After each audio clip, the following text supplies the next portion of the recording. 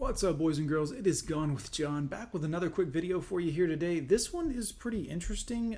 It's about the Instagram model who, I think several months ago, actually stabbed and killed her boyfriend and said it was in self-defense. But investigators have found evidence that this was not the case.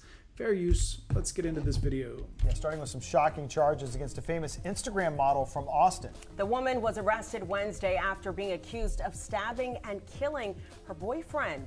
26-year-old Courtney Clenny is now behind bars. And I mean, this is the sad face of someone who is a murderer, who is an aggravated murderer.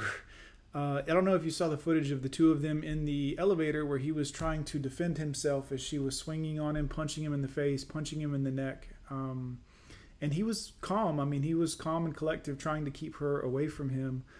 He was later, unfortunately, found dead at a later date. And she said it was in self-defense that she did this. But of course, all of her friends and his friends said that she was the abuser. She was abusive to him. So very, very interesting. Charged with second-degree murder. Police say she stabbed her boyfriend on April 3rd inside their April. She just now got arrested because, of course, they let her go immediately because she's a woman. Luxury apartment in Miami. Her boyfriend was 27-year-old Christian Obamseli, a graduate from Texas Tech. Newly released videos appears to show the couple fighting, which led investigators. I wouldn't say necessarily this is the couple fighting so much as a man attempting to block and or defend himself. To believe there's been a long history of domestic violence.